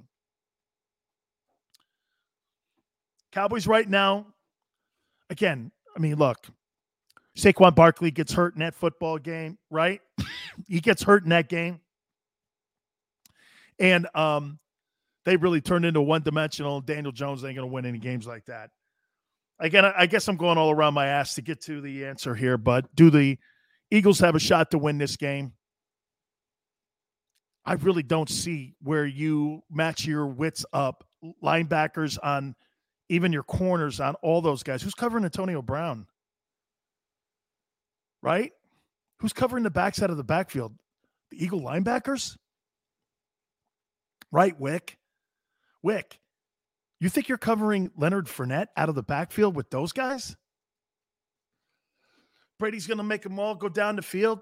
Free and Strong are going to be out helping deep coverage and deep middle. Fournette's going to have a gigantic game because those backers can't match up with him. Wick, right. If you put enough pressure on Brady, you've got to pressure him. Brady pressuring him. But because he gets into such a rhythm, it's almost impossible to stop that when he sees that rhythm. Okay? I mean, he's such a rhythm quarterback. Smile says, after playing Cowboys, the opponent's roster is full of, including the Eagles. I'll tell you this, man. The Dallas Cowboys right now, they're pretty deep. And they're getting it done on the defensive side of the football. Okay, they are. Mike McCarthy, though, still not sold on that guy. Just something about him. Buccaneers, are they as good as they were a year ago? You know, it's a lot different than, when you're hunting somebody. Instead, when everybody's going to give you their A game. See, when the Bucs step on the field and Brady's on the field, you know this, right? Everybody's going to give the A game because that's the GOAT. Michael says, how many years do the Cowboys have to fake you out for you to learn? Hey, man. Hey, Michael, don't keep doing that to me, man. Don't put that into reality on me there, right? Right? Don't put that into reality. Because at the end of the day, right, how many times has the Cowboys ended up doing something like that? Right? How many times do you think the Cowboys end up really like faking you out there? So the Cowboys have, but I think they're real this year. I really do. I think they're real this year. I think they got a great opportunity. All right, I got to hit on this Bama. This Bama loss over the weekend to Texas A&M. Did you guys see Devontae Smith's tweet? Run the damn ball. He's already acting like somebody from Philly. Run the damn ball. This goes back to Bill O'Brien again. One of the reasons he got fired, man, with the Texans. It's because he did not run the ball enough. Dude, man, that was the worst game plan for a Alabama offense I have seen in years. Sark was awesome. Hell, Lane Kiffin was awesome. And you could not get out of your own way. Texas A&M, man, they jammed the receivers at the line of scrimmage, put the backers up inside the 2 and 3 gaps, and Bama couldn't do anything. They made plays on third down. They played umbrella defense, and they knew they could get into a shootout with them. Dumbo Fisher came to the rescue. Now, watch this. Here's the stupid thing. Now, hang on, Joey. Now, watch this, though. Here's the stupid thing about college football, just so you know. The stupid thing about college football. Let me write this down here. So right now, Georgia's number 1, right? Got Iowa number 2. You got Cincy number 3. I think Oklahoma's there 4. I think Bama's 5. And I want to say, I think OSU is down there at 6. Okay. Watch this. So you put Bama at 5. Xander, check it out, and everybody else. So you put Bama at 5.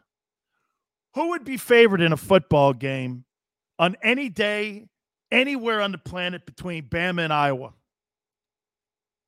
Who would be favored? Alabama would be favored by 21 points. They'd be favored by 21. How about Alabama versus Cincinnati? They'd be favored by 17 points. Bama versus Oklahoma. They would be favored by 22 points because Oklahoma can't stop anybody. OSU, Bama? I don't know. To me, the two teams in the top 6 are Georgia, Bama, OSU. The rest of these guys, it's for shits and giggles. Okay? Here's what the top 5 should be. Georgia, Bama, OSU,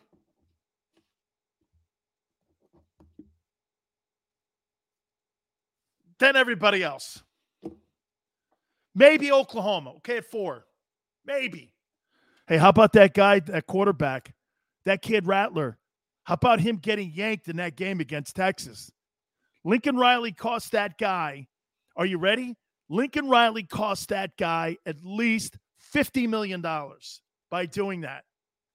You bench the potential number 1 pick in next April's draft.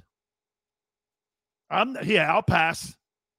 And he got benched for a kid who was in high school last year. That kid Jefferson. No way. Dude, if I were him, Rattler, I might think of transferring out because he's injured his draft status incredibly. I mean, incredible. He cost him $50 million yanking him out of that Texas game. By the way, they had to. They were going nowhere with him. That just shows you. You see his face, Rattler, when he got benched? You see him drop the F-bomb? Oh, my effing God. Oh, my God, man. I mean, he was going to be the top pick in the draft. Then that quarterback that they were talking to me about from North Carolina, they got beat by FSU. FSU sucks this year. Wow, man. I mean, look, here. This goes into the... Dude, the Eagles looking for a quarterback in the draft? There ain't one. There isn't one. There's no quarterback that's in the draft that you would put a commodity on. Do you guys agree? No way, man, am I going to go out there and draft any of these guys. These guys can't beat shitty FSU, and you get pulled in the Texas game. Jesus, criminy. Well, okay. So now what does this do if I'm the Eagles looking for a quarterback? Well, this puts me now back into free agency. Paul, Oklahoma's defense, and look at what Paul's saying here. Oklahoma's defense is not good enough to compete versus the top 5 or 6 teams. Amen.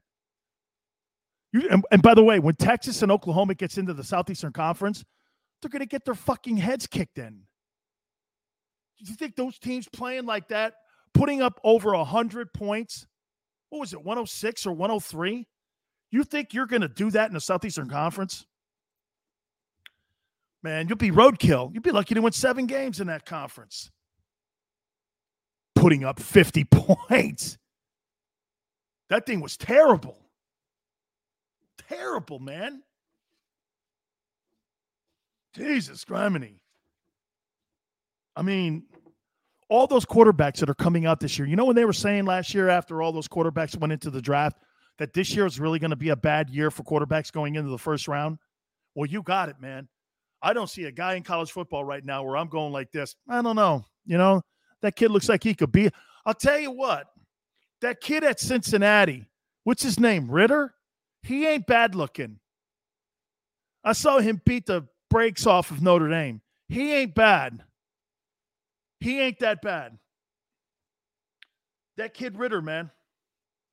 He looks like he could be somebody. Yeah, no. Joey, that Cincinnati quarterback, man, I'm with you, man. I think he could be something. I don't know. I don't know if I'm going to take him in the top 10. But, you know, all right. Buccaneers versus Eagles. Did Ben show he still has something left? You keep it right here on the National Football Show.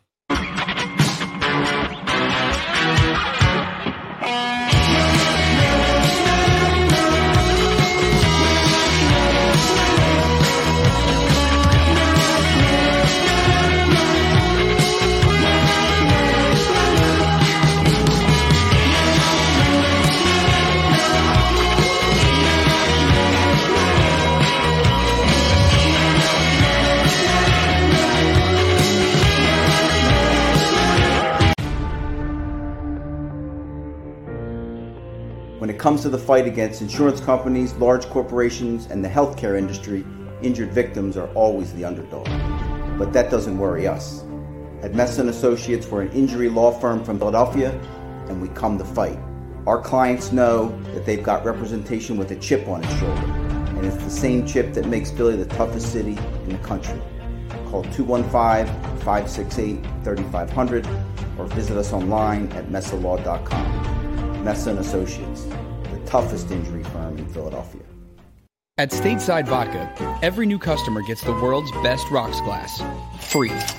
What's that? A rocks glass? You're telling me that bottle is cut in half? You could say that. Holy shit. And you're telling me I can get one of these glasses for free? That's right. One free rocks glass per customer with each first-time purchase of Stateside Vodka. So good, it just disappears. The International Brotherhood of Electrical Workers, Local Union 98, is a proud sponsor of The Labor Show with J. Doc and Krause every Saturday night from 6 till 8 p.m. IBEW Local 98's highly trained and superbly skilled electricians are the best in the business, setting the highest safety standards in the electrical industry. So when you're planning your next industrial, commercial, or residential project, choose an IBEW Local 98 union contractor. Learn more at ibew98.org. Go for the midnight dares. Go for the game. Go for the hits. Go for the fans. Go for the win. Go to Ocean Casino Resort. Book your trip at theoceanac.com.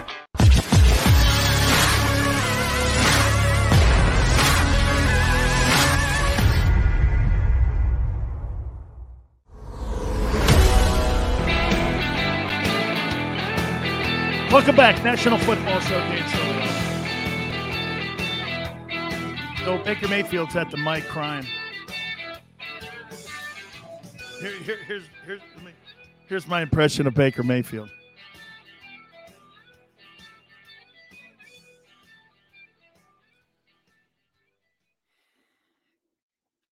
Yeah, we played really tough.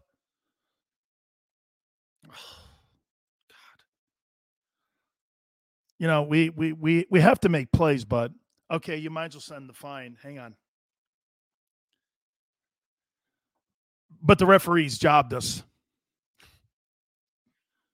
Yeah, it was the worst call in the history of NFL officiating. And, you know, we just got to play better. And I got to play better. Shoulder's killing me. Yeah. Oh. Shoulder hurts. Baker, how was the brace that you wore? Oh, thank you for asking. You know, I'm trying not to make a big deal of it.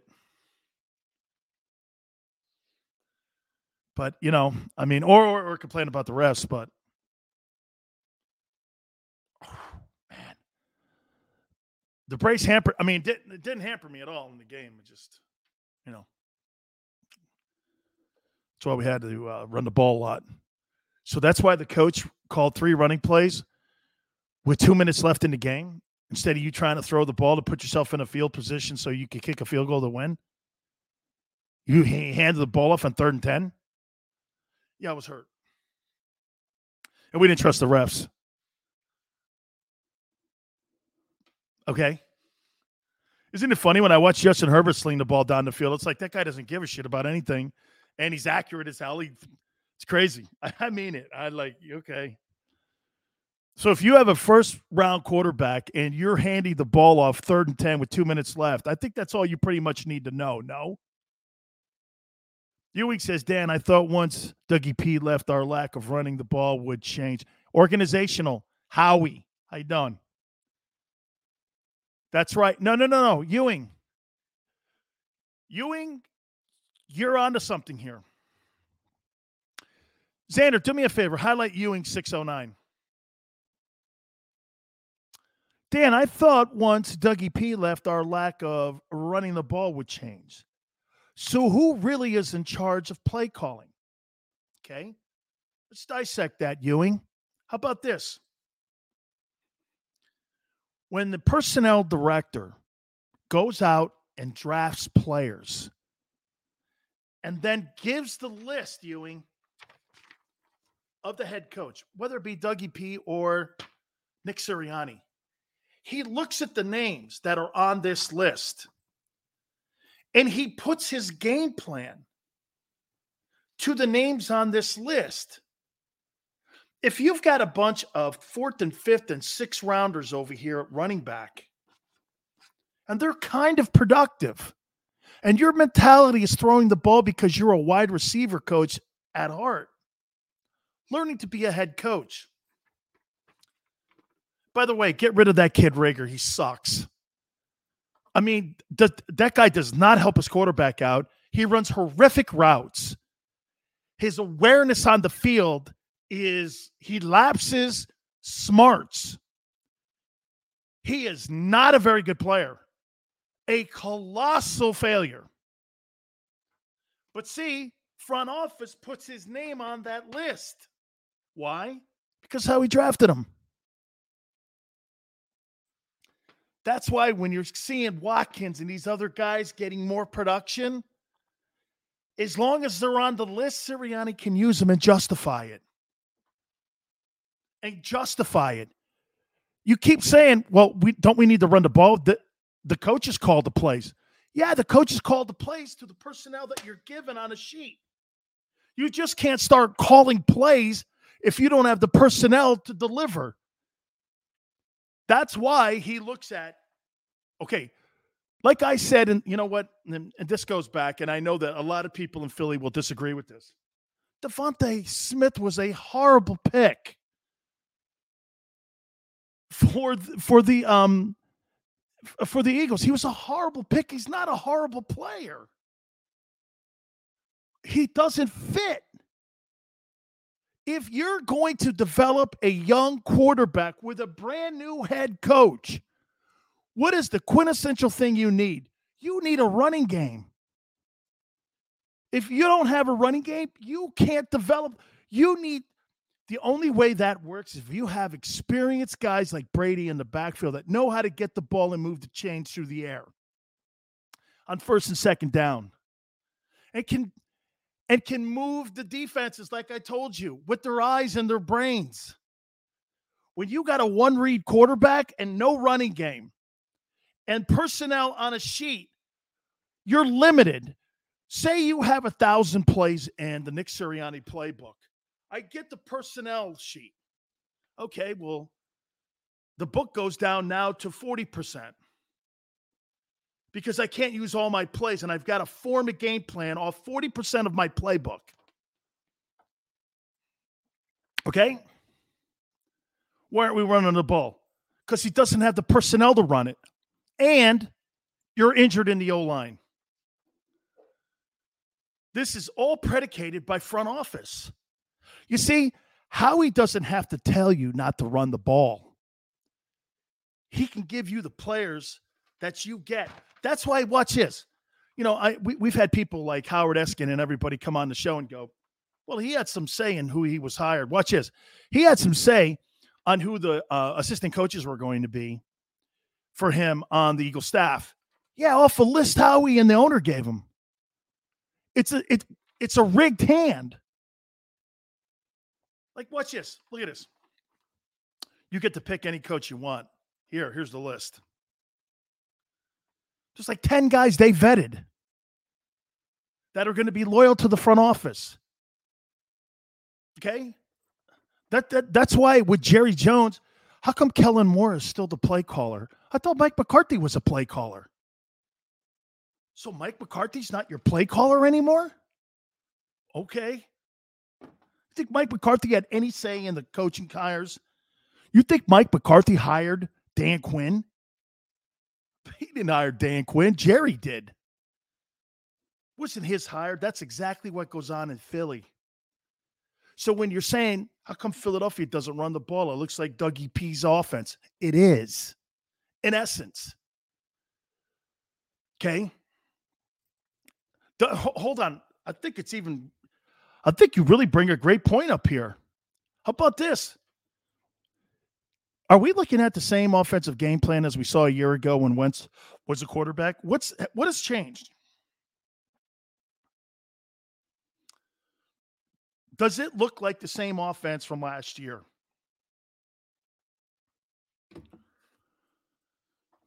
Does this Eagle offense look like last year's Eagle offense? Guys, it looks like the same offense to me. It doesn't look like it's changed in any way. They're trying to get the ball on the perimeter. Get the ball on the perimeter? How are you getting the ball on the perimeter when you got a one-read quarterback that all of a sudden makes it now, how about this? Predictable, because you can't run the ball. I'm pinning my ears, coming after you, keeping Jalen in the box. I know he's not crazy accurate. I'm going to set him up with space. Well, you think defensive backs aren't setting him up right now with space, knowing they can't run the ball?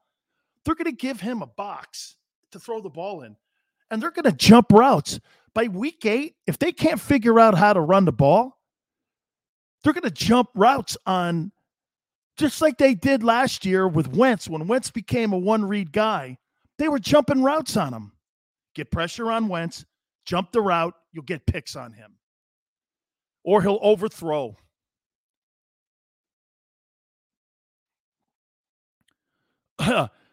Old Cole saying last year we didn't go deep much. The only reason that they're throwing the ball, Cole, deep on some throws is they're trying to get those backers off the line of scrimmage because those backers are bringing pressure. They know the Eagles can't run or how about this? I don't know if they know the Eagles can't run the ball, but I think they know that Sirianni would rather not run the ball.